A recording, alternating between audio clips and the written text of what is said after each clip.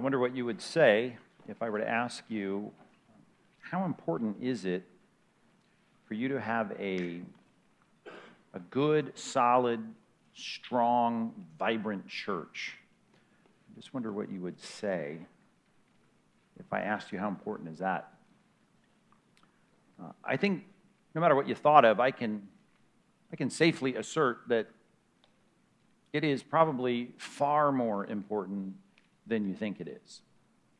I had the unique advantage in my role over the decades to be able to see Christians' lives and to watch how they function and what happens to them. And I've heard countless stories of Christians that have never had a strong and vibrant church.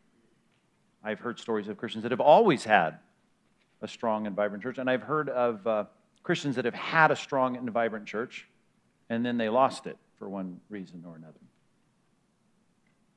I can tell you, sometimes you don't realize how important that is until you lose it.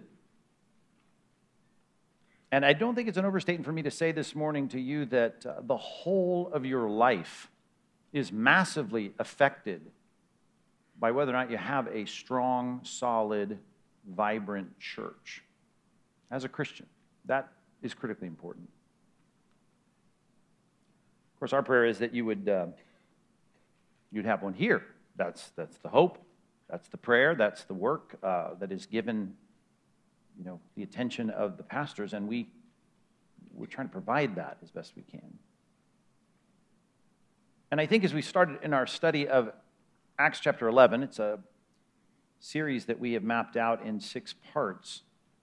We've called it a unified church. We recognize that's a key characteristic, right? You can't have a strong, vibrant, good, solid church if the church is not unified. And if you struggle with that connection, just invert it. I mean, what kind of strong, vibrant, solid church do you have if it's disunified, right? If it's disorganized, if it's not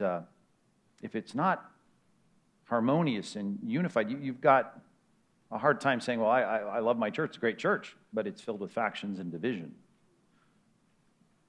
You need that. And you can't just manufacture it. I can't just say, well, we're going to hire a great marketing department and put some great programs together. You do all that, you have a great, good, solid, strong church. You can't manufacture it, and in one sense, it's a God thing, right? I mean, you're Sunday school graduates. You think well, it's God. God does that. God causes the growth. God strengthens His church. God does that, and I agree 100%. Can't manufacture it. It is a God thing. But let me say, theologically and biblically, it's not random. I can tell you that. It's not random because in Scripture, it's clear that there is a relationship between God's strengthening of something, someone, some organization, or some nation even, based on the response of those people that are in it. Asa, for instance, the Old Testament, a few generations from David, doing what he can in the leadership of his country there in Judea, and he's faltering in 2 Chronicles 16 when God says something through the prophet to him that is quite a remarkable statement. He's told, the eyes of the Lord, they move to and fro throughout the whole earth, seeking to strongly support one whose heart is blameless before Him. That's an inviting verse in some sense, isn't it? Like God's just looking around. Right? I understand that's an anthropomorphism. God doesn't have eyes and He's not scanning the globe with His eyeballs, but His perception is that He is very interested in bringing His strong support. In that case, to Asa, if he would just be devoted, it's an interesting Hebrew phrase, his whole heart would be there and in it and responsive to what he's supposed to do and trusting the Lord, which was the problem there as he tried to make deals with Damascus. And you may struggle even with that there is this relationship to our obedience and God's blessing, but we need to get comfortable with that because that is the truth. We want to be able to see that God has a gift, a endowment of strength and grace and favor in an organization, in a church, as it relates to the topic of our discussion. When we're doing what he asks us to do, Saul, for instance, think about Saul. I mean, a handful of generations before Asa, Saul was there and he was having his kingdom ripped out of his hands and everything was going down the toilet, and Samuel shows up and says, hey, if only, right? You would have obeyed the command of the Lord, your kingdom would have been established forever. Now, that sounds like a strong statement. Man, Israel, under your command and your lineage, it would be strong. But it isn't going to be. So in one sense, for us to sit back and say, well, I want God to give me a good, strong, vibrant, solid church. That'd be great. I want to be part of that. That'd be helpful.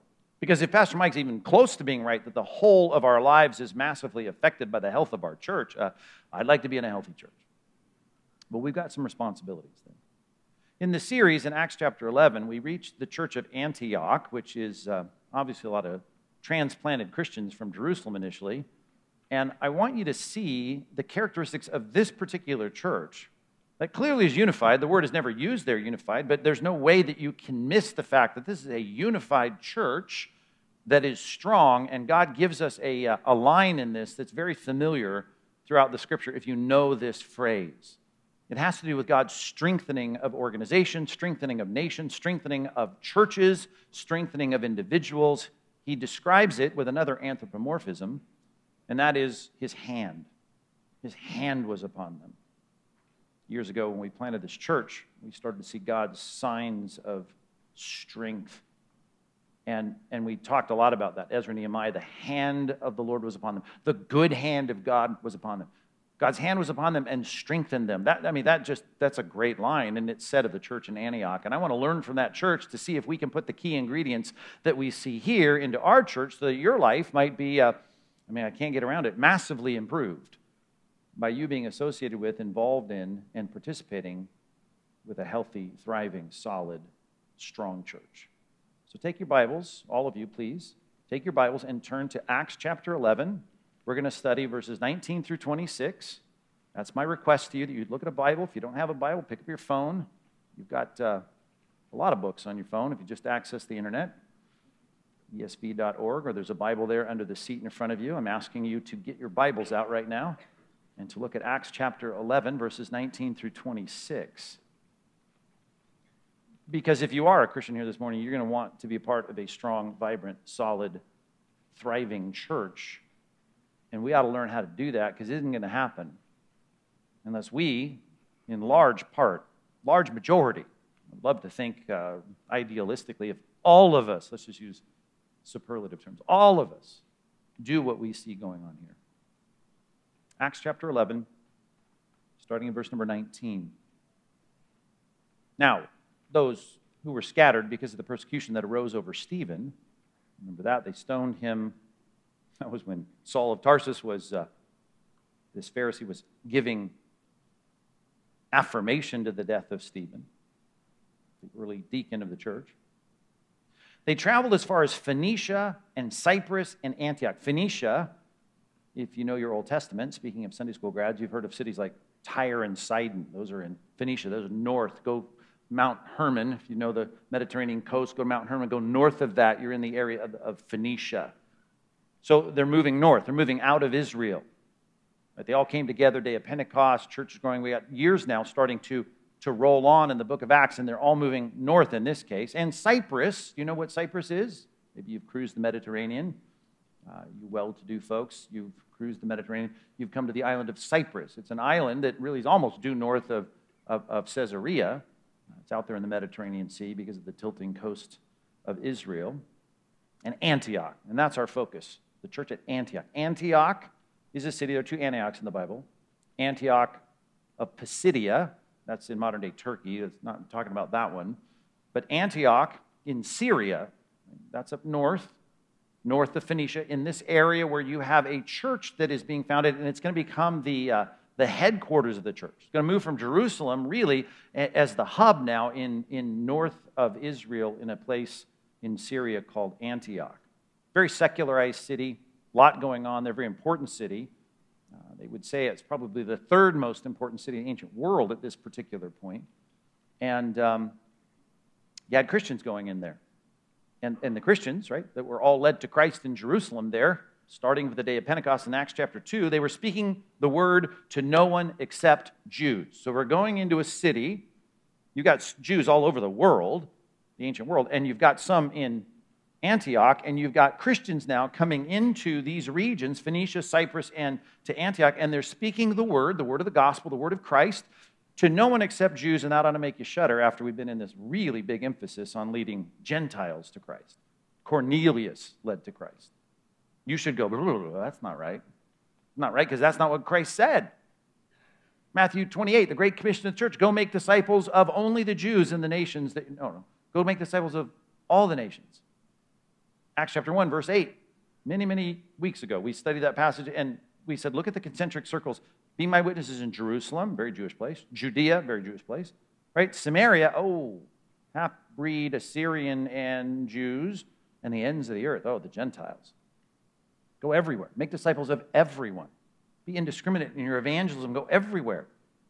Well, I'm thinking this isn't a good start to a passage about a good church. Well, here's the good thing. After the contrastive conjunction of the first word of verse 20, we're in good shape now.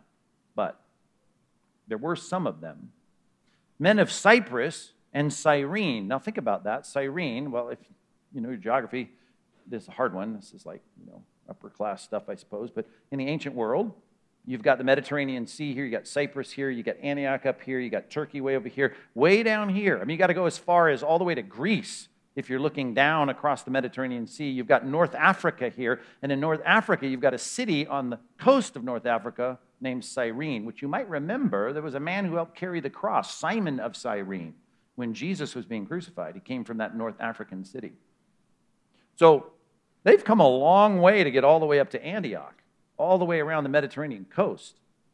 And so you've got some that are they're already foreigners in a sense. They're Jewish Christians, but they probably came to Jerusalem during the Feast of Pentecost. They got converted to Christ. They then get involved in the church, and it's their whole life. They're living in communes there in the early church. No one's got a need. They left their families behind, and now persecution leads them way up north. They go through Phoenicia all the way up to Antioch. They settle in Antioch, and they're like, we're not just going to share this to just the Jews. Some of the men of Cyprus and Cyrene, right, who were coming to Antioch, they spoke to the Hellenists also, the Greeks, a.k.a. the Gentiles, preaching the Lord Jesus. And when you read the bottom of verse 19 and say they only sharing the gospel with the Jews, and then you hear, but there were some of them here now preaching the Lord Jesus to the Hellenists, the Greeks, you should cheer quietly inside, going, yay, that's a good thing. And what did God do in response to that obedient, indiscriminate evangelism? And the hand of the Lord was with them. Why? Because he said, go make disciples of all the nations. Because he said, this isn't just for the Jews only. He said, take this to all people. The pastor in Jerusalem, Peter, was told with this vision, don't call common what God calls clean. Go out there and share the gospel with everyone. And here were some guys from Cyprus, the island of Cyprus, and Cyrene, North Africa, and they go, we're going to do it. We're going to be in this big cosmopolitan city of Antioch, and we're going to talk to whoever. I don't care where they're from. Doesn't matter their ethnic background. I don't care. We're going to share and preach the Lord Jesus. And God said, yay, here's what I'm going to do to obedient Christians in Antioch. I'm going to strengthen them. And here's one practical way he strengthens a church with great numbers. A great number who believed turned to the Lord. They turned to the Lord. They turned to the Lord. They became people who are now loyal to Jesus Christ. And what does that do? Well, it unifies the church and numerically strengthens the church. The church is full. The parking lots are full, right? The donut trays are empty at the end of the services. They're consuming fellowship and the teaching of the word. And there's a lot of people now hanging out at church in Antioch. Verse 22, the report of this came to the ears of the church of Jerusalem. Because here we go again. We got people in Jerusalem going, hard for us to think about people not only from North Africa, but we got people now sharing the gospel of the Jewish Messiah, the Christ, right? That's what Christ means, Christos, the Messiah, in Hebrew, Mashiach, the Messiah, the anointed one who was the king of Israel. The king of Israel is now being glommed onto by Hellenists in Antioch, of all places. Barnabas, you better check this out. And they sent Barnabas to Antioch. It was a long way to go, by the way. Verse 23. When he came and he saw the grace of God, these people are committed to the real, genuine, historical Christ. They're trusting in him for the forgiveness of sins. They're repenting of their sins. They're turning to the Lord. He was glad. That's a good thing. And he exhorted them all, both Jews and Greeks, to remain faithful to the Lord. Because what matters is not where you're from, doesn't matter your background, doesn't matter your skin color, doesn't matter your socioeconomic status. What matters is you being faithful to the Lord, and you need to be faithful with, weird phrase, steadfast purpose. Literally, your heart needs to be completely in this fully, and you need to remain, you need to hold on tight to it. Well, that's some good exhortation. Well, it was good exhortation because he's a good man. He was a good man. Well, we learn in Luke 18:19, matter of fact, I pulled that passage up in our men's conference this weekend to remind you that Jesus said, no one is good, no one is good, no one is good except God alone. Bible contradiction. I thought no one was good but God alone. Well, Barnabas too. That's what Jesus meant. No. What are we talking about here? Well, we talked about in the sermon, the absolute purity of God, the moral uniqueness, the transcendent holiness of God. And when Jesus got a guy here who thinks he's good, the rich young ruler, he says, no one is good but God alone. No one is good, absolutely good, but God alone. Okay? So when we're thinking about our salvation, we think about the fact that I do not measure up. All have sinned and fallen short of the glory of God. Is Barnabas a sinner? Yep. Matter of fact, he gets pulled into the sin of Peter in having a double standard when Peter comes to him, and he gets rebuked by Paul in the book of Galatians. So he's not perfect, and we know that, and the Bible says that, so the Bible's not trying to dupe us here that he's the fourth person of the Godhead. That's not what we're saying here. What we're saying is, relatively speaking, just like it said that Noah was a good man, just like it said that Abraham was a good man, just like it said that Daniel was a good man, these people are called good because they are, relatively speaking, good as it relates to the others around them. And even within the church, if you started to lay this down in lateral comparisons, you can make lateral comparisons and say, this is a good man. This is a good woman. This is a good Christian. And of course, one of the reasons he's a teacher is because he's good comparatively to everyone else. He has this kind of standard in his life, this high standard, his commitment to the things that God asks us to do, his spiritual disciplines, his devotion to the Lord, his love for God. Oh, things like his connection being in sync with the Holy Spirit. He's full of the Holy Spirit, and he's full of faith. And when other people don't have faith, he has faith. And when other people don't trust and they falter, he's not faltering. He's a strong Christian man. That's Barnabas. Well, you got a good leader here, preaching some good things, and hey, we got a refrain of our song. Here's the chorus of our passage, right? And a great many people were added to the Lord. Does that sound like a strong church? Strong church. So Barnabas thought, we got a strong church here. I got a lot of preaching duties here. Our church is growing and growing and growing. You know who could really use in the pulpit here in this church? We could use Saul.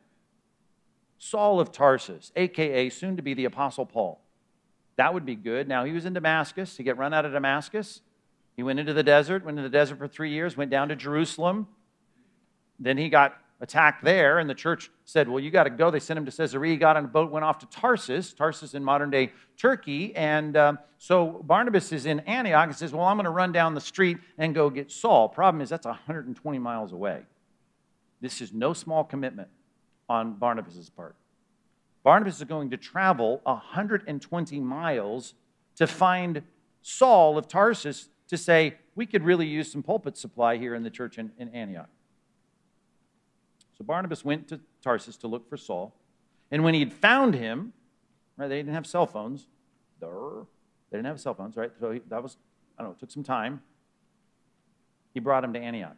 That's another 120 miles. That's a 240-mile trip. That's a lot of commitment just to get the right leaders in place in this church. And for a whole year.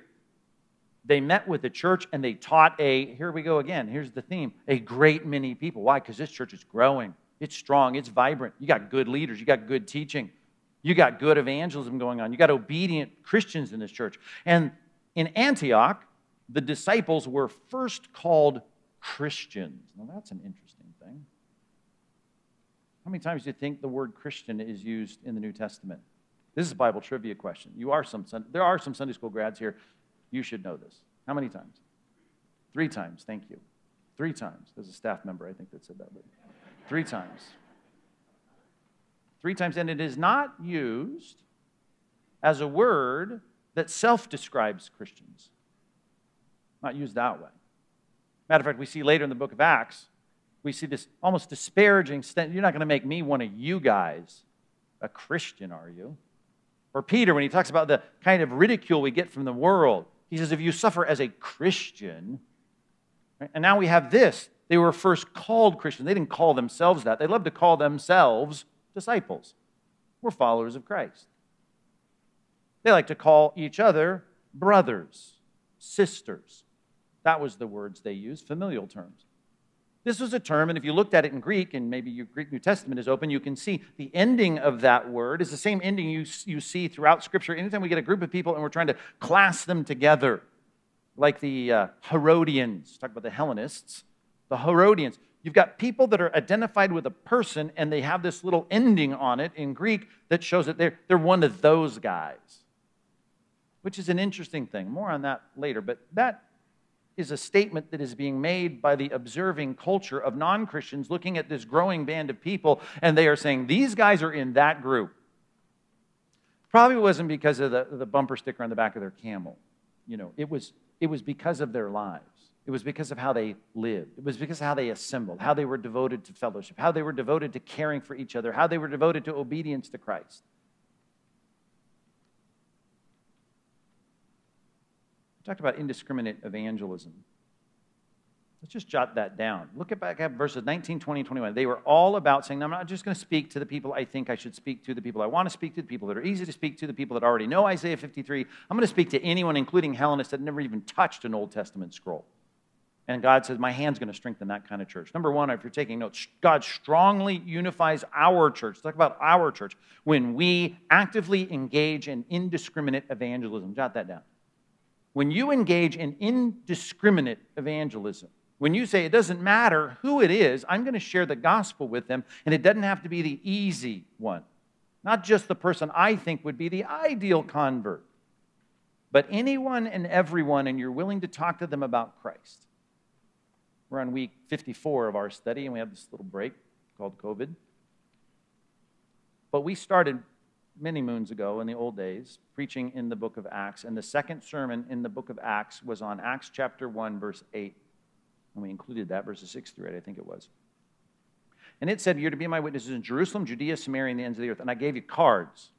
It's like Kellen had cards passed out. I passed out cards that had 4 lines on it.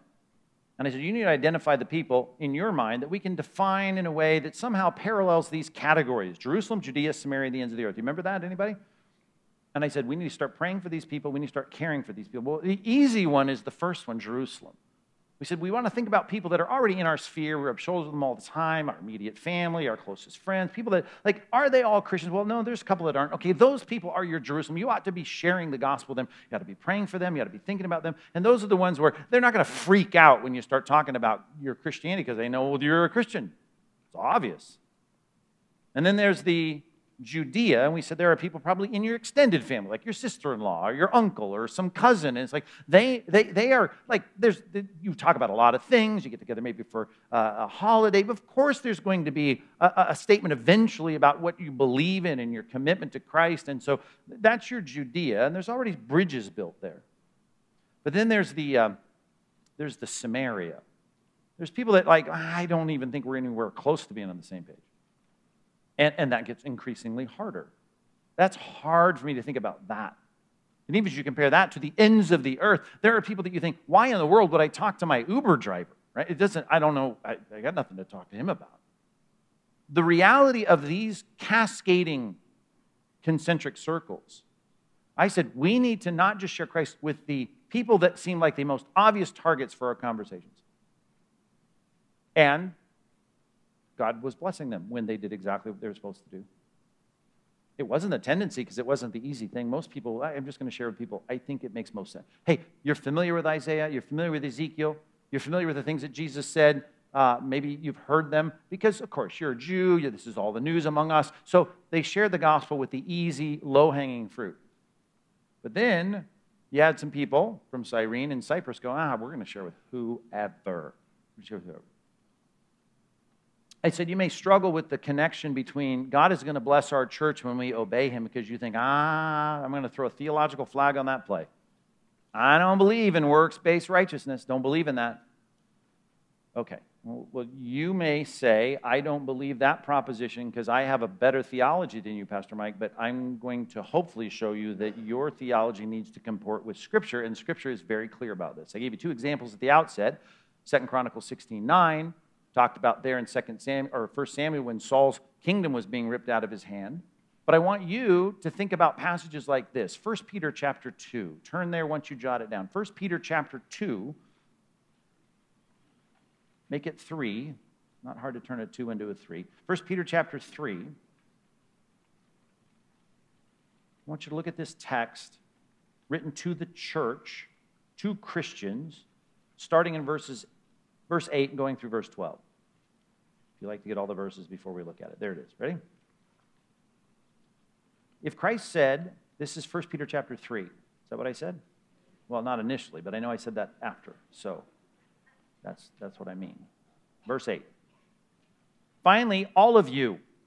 Okay, now, this is not all the people who live in the ancient world. It's not all the non-Christians in the neighborhoods, the people that are hearing this read in the church. No, this is all the Christians. Right? Finally, all of you have a unity of mind. You'd only think that would be a command that you'd give to Christians, of course. Right? Have unity of mind.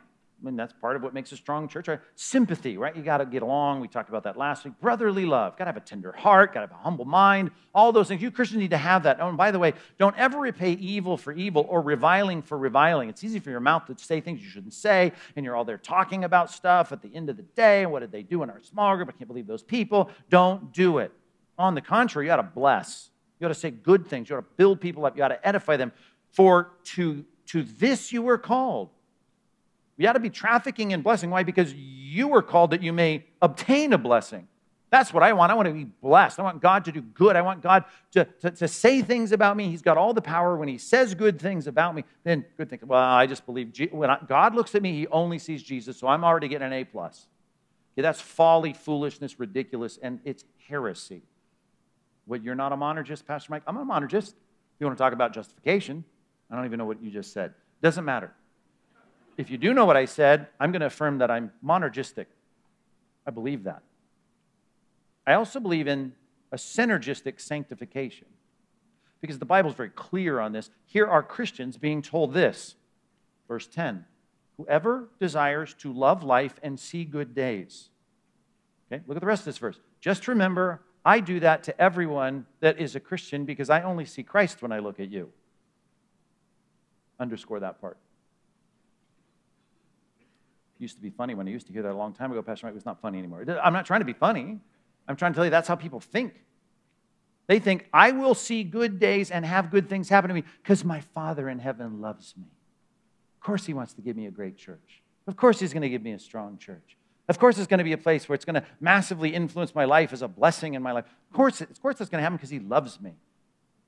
Hey, you desire to love life? You want to have a great, let's just apply it to what we're talking about, a great church experience? You want to love your church? You want to see good days in your church? Well, it's contingent.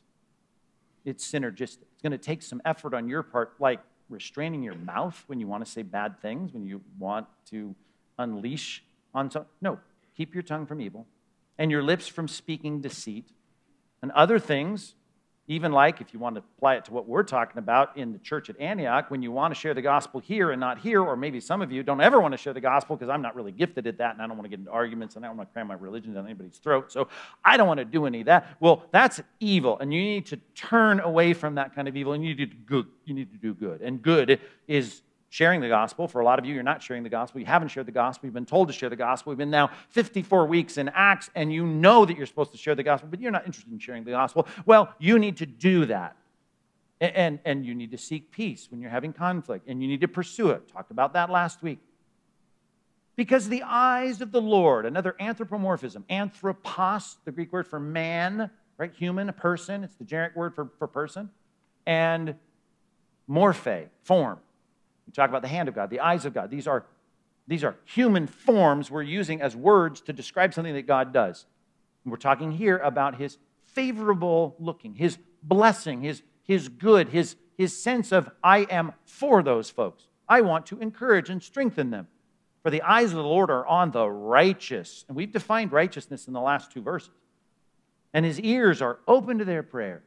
God, I'd like our church to be strong. I'd like our church to be unified. I'd like our church to be great. Well, it's going to take some effort here on our part. But the face of the Lord is against those who do evil. God would never turn his face against me. I'm his child. And if I pray to go to Disneyland, of course my Heavenly Father is going to give me Disneyland. Is that how it worked with your dad? Well, there you go again. Works-based righteousness. I'm not talking about you being kicked out of the family. I'm not talking about him boarding up the house. I'm not talking about him dropping you off at the local park and saying, I'm done with you. I'm talking about the fact you don't make your bed, you don't take out the trash, you don't cut the lawn. Guess what? When you say, Dad, I'd really like to go to Disneyland, he goes, I'm busy reading my magazine right now. I will turn my face away from my disobedient child. I don't think God would ever do that to the church. I don't believe he'd ever do that to the church. Revelation chapters 2 and 3, maybe you should read that over and over and over again. There are 7 churches described in Revelation chapters 2 and 3, and only 2 of them could you describe this text as those churches. I said the strength and health and vibrancy and unity of a church is not random. It's about our responsiveness to what he's asked us to do, including the Great Commission, and there is this quid pro quo. You do what I say, and things will go good for you. You will love life. You will see good days. When it comes to your church, maybe you'll be at a church like in Antioch and not in Laodicea. That would be good, not the church at Ephesus. I will say to you that there's nothing here for you to repent of because you're walking in obedience to me. This is as old as God's covenant relationship with the nation of Israel. He said to them, I love you. You are my people. I'm not going to cast you out. But then he says, listen, you're going to be blessed or cursed based on whether you respond rightly to my commands. Deuteronomy chapter 11, verses 26 and 28. Deuteronomy chapter 4, verses 1 through 9. All the texts of the Old Testament that hold before them, as the Bible would say, life and death. You want it to go well for you? Hey. All the way down to kids obeying their parents. Hey, obey your parents, and it'll go well with you. Live long in the land. So let's just use indiscriminate evangelism as the top and tip of the iceberg that may represent a lot of things in your life that you say, right now I'm doing this, this, and this, and this in my Christian life because I think those are the things I like to do, but I'm not ready to start giving my money to the church. I'm not ready to start serving anywhere. I certainly don't want to talk to my neighbors about Christ. Okay, well, your selective obedience is part of the reason maybe that you'll never have the Antiochian church experience. You may end up with a Laodicean church experience where you got a lot of lukewarm people there. So let's get serious about this. Let's let the majority of our church be this. Let's let the large, overwhelming preponderance of our church be this. And then here's what I think is going to happen. God's good hand will be upon this church. So really, ball's in our court. That's what I'm trying to say. Praise God for the men that made up this church that came from Cyprus and Cyrene, because they started to get God's attention. And I know we will never have uniformed experience in this church, but let's make sure you and I are not a part of the rebellious, lazy faction that does not do what God asks us to do. Let's get serious about obedience. And then you know what? You will have a strong, vibrant, enriching church that I guarantee you will have a massive effect on the whole of your life. And I've seen it. Some of you have seen it. Some of you have been a part of a good church. You lost that good church. And I'm just telling you, you want to be a part of an Antiochian church. Back to our text. Acts chapter 11. That was kind of edgy. That whole point was kind of edgy, Pastor Mike.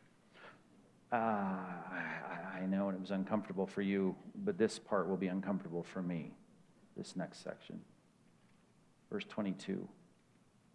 The report of this came to the ears of the church in Jerusalem. They sent one of their leaders, Barnabas. He came to Antioch. Saw the grace of God, happy.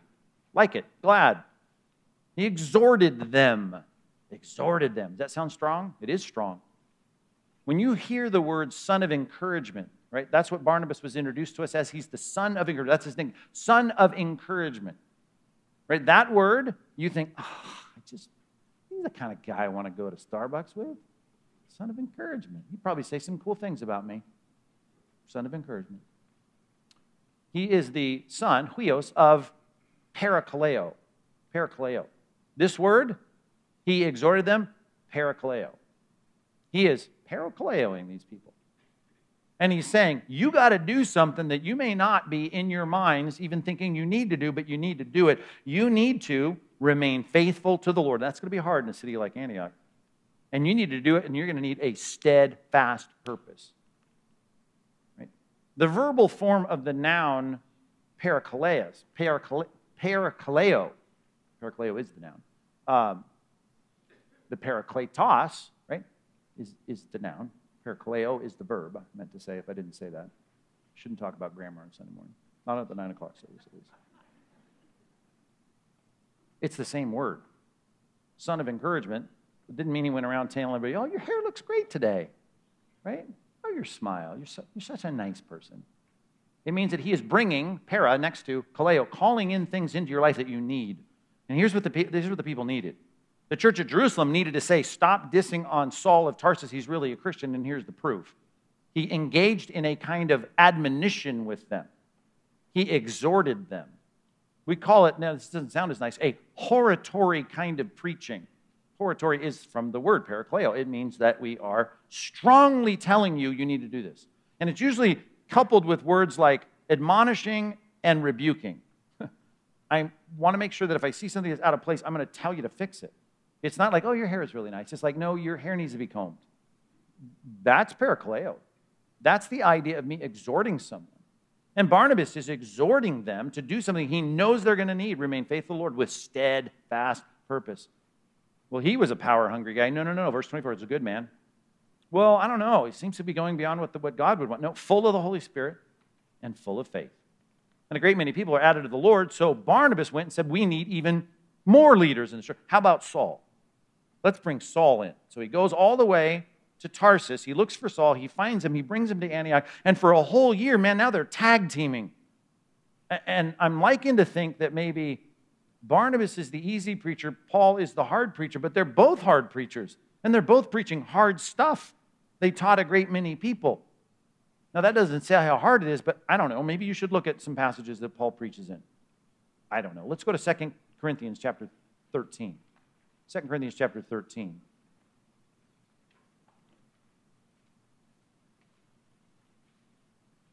And I quoted this last week. If you want to go, before we get to 13, go to chapter 12. Look at verse 20. Well, I guess just to highlight our verb, let's start. I wasn't planning on taking you here, but I know it's in the neighborhood. Let's start verse 19. Have you been thinking all along that we've been defending ourselves to you? It's not like we're trying to be like, oh, we're your teachers, listen to us. No, it is in the sight of God. God knows that we've been speaking in Christ. This is what Christ wants. We're full of the Spirit. All for your upbuilding, beloved. We just want the church to be what it's supposed to be. For I fear that perhaps, verse 20, when I come, I may find you not as I wish. Just like Jesus in the Revelation 7 letters to those churches, they were not, 5 out of the 7 were not what Christ wished. I fear that perhaps when I come, I may find you not as I wish, that I might find, and that you may not find me as you wish. There's a threat, right?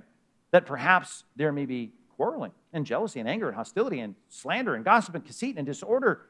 I fear that when I come again, my God may humble me before you, like, oh, what a mess. And I may have to mourn over many of those who have sinned earlier and have not repented of their impurity and sexual immorality and sensuality that they practice. Man, it's not going to be good. Now drop down to verse 10 of chapter 13. The reason I'm writing this letter ahead of time before I get there, right? The reason I write these things while I'm away from you, that when I come, I may not have to be severe in my use of the authority that the Lord has given me. Again, here it is, to build you up, for building up, and not for tearing down. But it is, here's a word, authority. And he says, I need you to do what I'm telling you to do. Just like Barnabas said, you guys, you need to do what I'm telling you to do. Hortatory proclamation of God's word to the people. Those are people that God has put in place to be gifted leaders in the church. And the church at Antioch was responding rightly to it, and we know that by the word that's dropped at the end of our passage, which is the word Christians. We'll get to that in a minute. But that, to me, is another reminder of what does the church need to be doing if God's good hand of strengthening and unifying grace is to be upon it? Well, I know this. Number two, you're going to have God strongly unify our church. If that's going to happen, well, then you need to respond, right, to our gifted leaders. I told you it's going to be uncomfortable for me.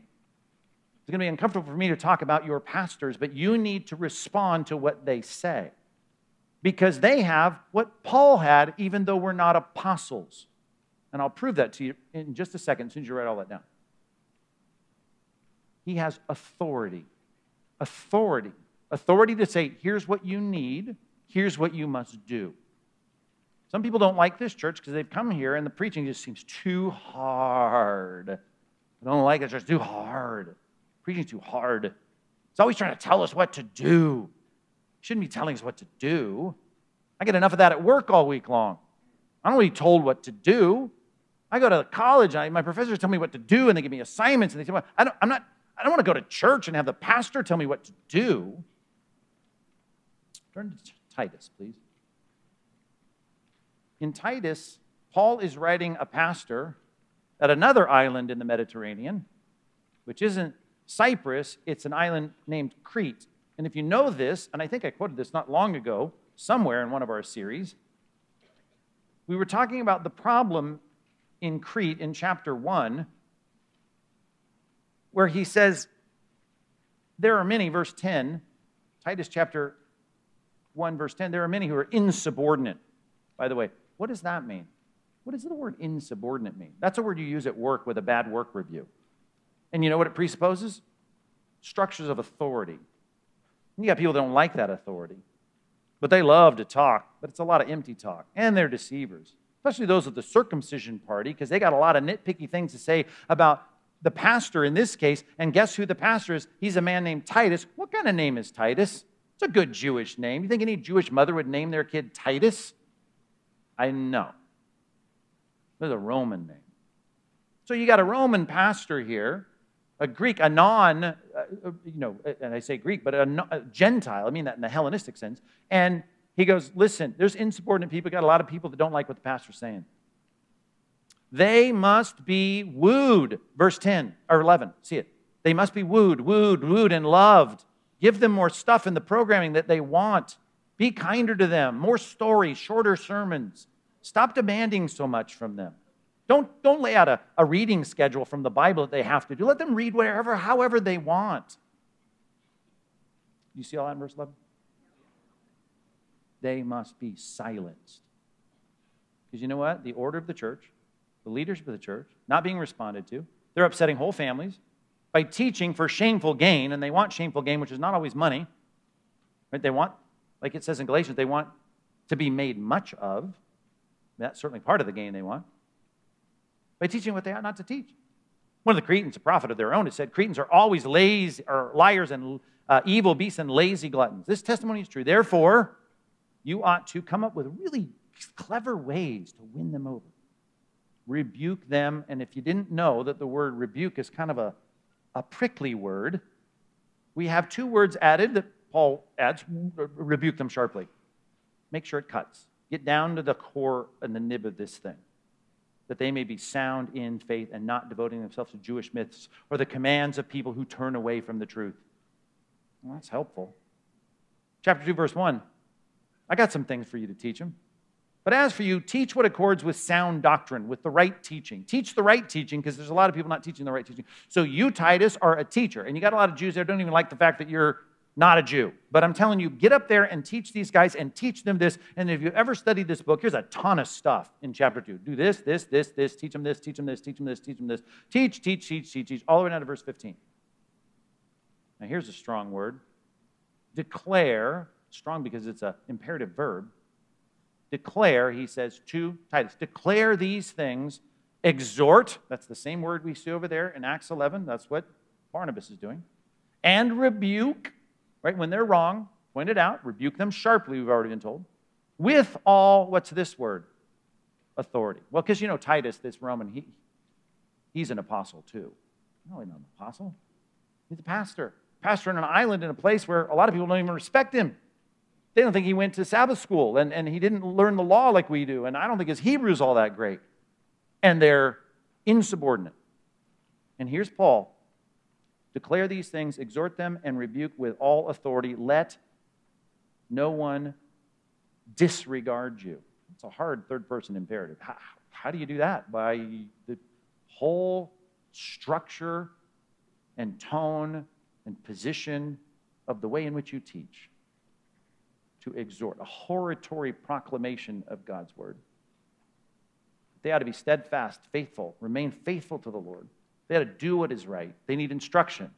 And you know what? Church is growing. I'm going to go get the heavy hitter, the Apostle Paul. He's going to come from Tarsus. I'm going to go 240 miles there and back to have more preachers here who can exhort these people. And the kind of people that later in their ministry will write this teacher on Crete and say, hey, Titus, teach with all authority and don't let anyone disregard you.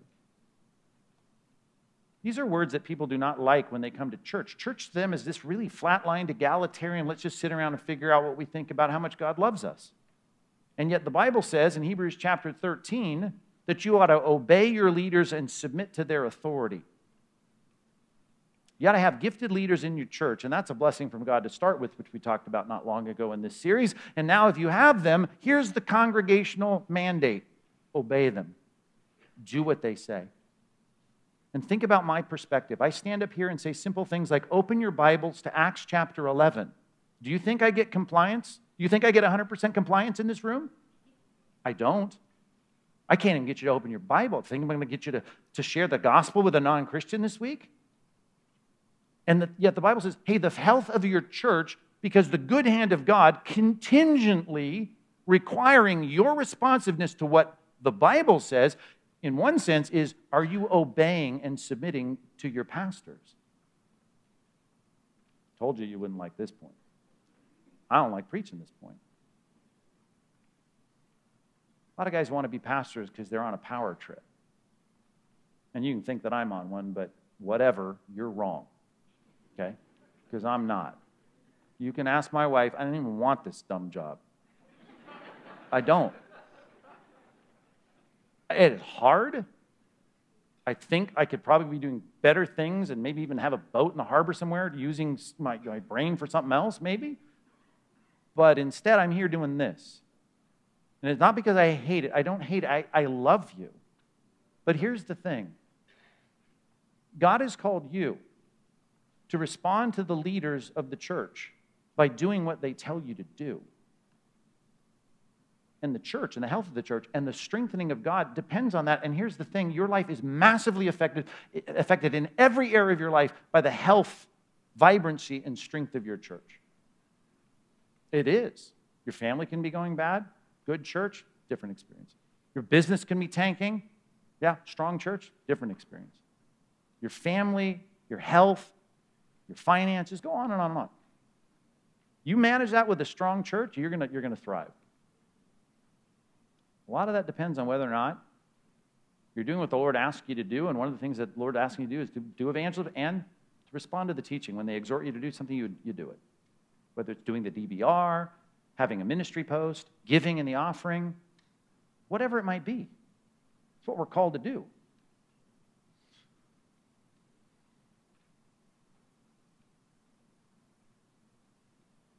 They're called Christians. If you got your worksheet, you see I've got the end of verse 23 and the end of 26. They're called Christians. They're called Christians in that town because, the bottom of verse 23, they were remaining faithful to the Lord with steadfast purpose. They were known for their commitment and their loyalty to Christ. Okay? They were in their own hearts Not just as a corporate entity listening and taking notes in sermons, but they went home and they said, I am going to be faithful to the Lord. And the people around them said, these guys are all about Christ. We're going to call them little Christs, Christians, right? Which was not a compliment from the non-Christian world. It took a while before Christians started calling themselves Christians. But you're right. You want to call us that? We'll take that. Because we don't mind being distinctive from the rest of the world, and we don't mind the fact that you identify us with the person that we love and are devoted to the most. So call us Christians if you want. If we suffer as a Christian, as Peter would later say, right, I'll count myself as blessed. We need to be faithful to the Lord. You need to have at the core of your heart, in the solitary confinement of your time in prayer in the morning, am I devoted to Christ? Am I remaining faithful to Christ? You want to see people in a church that God is ready to bless, his good hand of strength upon them. Well, then number 3, right, you need to wholeheartedly remain faithful to Christ. And I say wholeheartedly because the word heart is in this passage when it says in verse 23 to remain steadfast with purpose. I mean, literally, this is the word cardia, heart, the heart, like your cardiologist. Your heart needs to stay all wrapped toward this. Your heart needs to be toward this all the time, faithfully gripping this and hanging on. This word has a sense, not the word heart, but the word remaining, has a sense of time to it, that you keep hanging on. You see some movie where someone's hanging from the edge of a building or something. They're hanging on for dear life. That's the picture of this long-term, I'm enduring. The writer of Hebrews said, you have need of endurance, so that you might, at the end, receive what was promised. You have to endure. You have to hang in there. You have to stay and remain faithful to the Lord. And that's hard in the long haul of things. One last passage in this. Go to Hebrews chapter 6. Hebrews chapter 6. This is what we need. And some of you here, particularly our 9 o'clock crowd, you are the kind of people that have been around the block in the Christian life many times, and you're starting to get bored. To you, it's old hat. And maybe you've been in this church for 10, 15 years, and now it's like, well, it's the same old, outlines, and it's got all 3 points, and it goes on for 50 minutes, and then I got the questions. I don't know. I'm tired of the question. HFG. I don't know. I'm tired of my HFG. I'm tired of reading the DBR. I want to do some other thing. I'm just getting tired of it all. I don't want to say, here, we're going to have a great church just by having a revolving door when the old guard just gets tired. They just go out and find some other thing to suit their fancy, and we'll just keep getting new people, and they get excited, just like you were excited when you first got here, but now you're not excited because it's cool because, it's getting boring for you. Kind of just settle in, and it's not all exciting. Maybe I can find another church, and that'll be better. It'll be more exciting. Here's what the Christian life is all about, is getting in there and hanging in there because I love the Lord. This is my church. We preached about that here recently in the series, and I'm going to hang on. And I'm going to keep my earnestness up, my heart up. Look at verse 11 of this great chapter, Hebrews chapter 11. I'm sorry, Hebrews chapter 6, verse 11.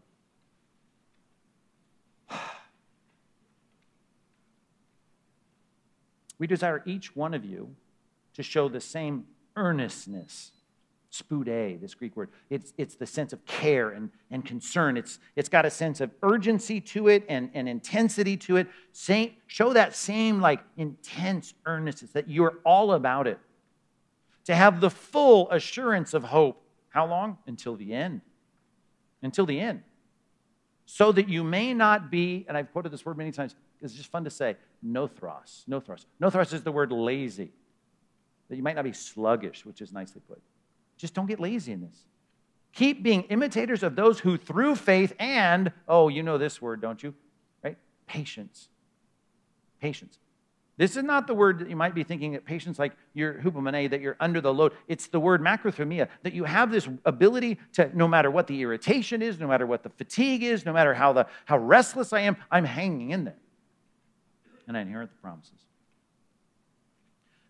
That is what you need.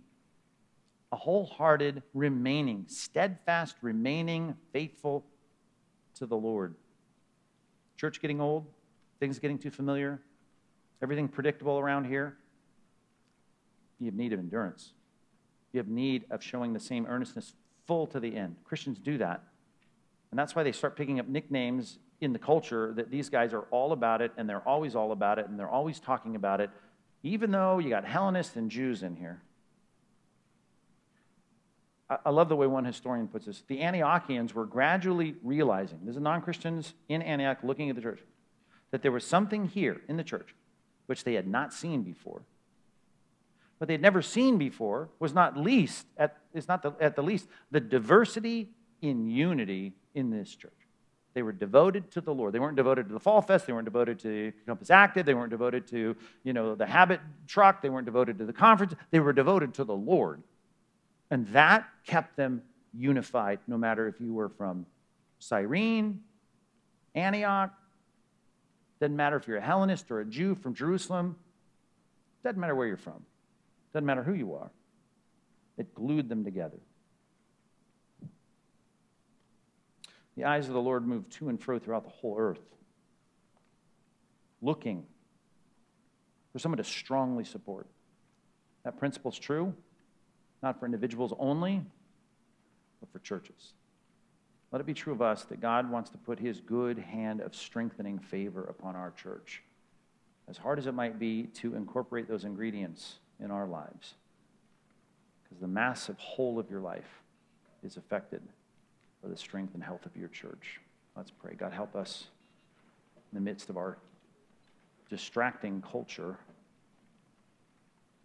to realize that no matter what our job is, no matter what our role in life is, no matter how big our family is, or our business is, or how much education I've got piled up and assignments to read and books to read in my economics class or whatever it might be, all of that is affected by whether or not my church is strong, whether it's vibrant, whether it's unified. I pray we could incorporate these things that we've just talked about this morning in a way that would trigger that blessing. We want to love life and see good days. And we know we've got to do some things here to make that happen. Thank you, God, for the privilege of evangelism. Thank you for the gift of our leaders. And God, thank you so much that you loved us so much that you sent your Son to die in our place.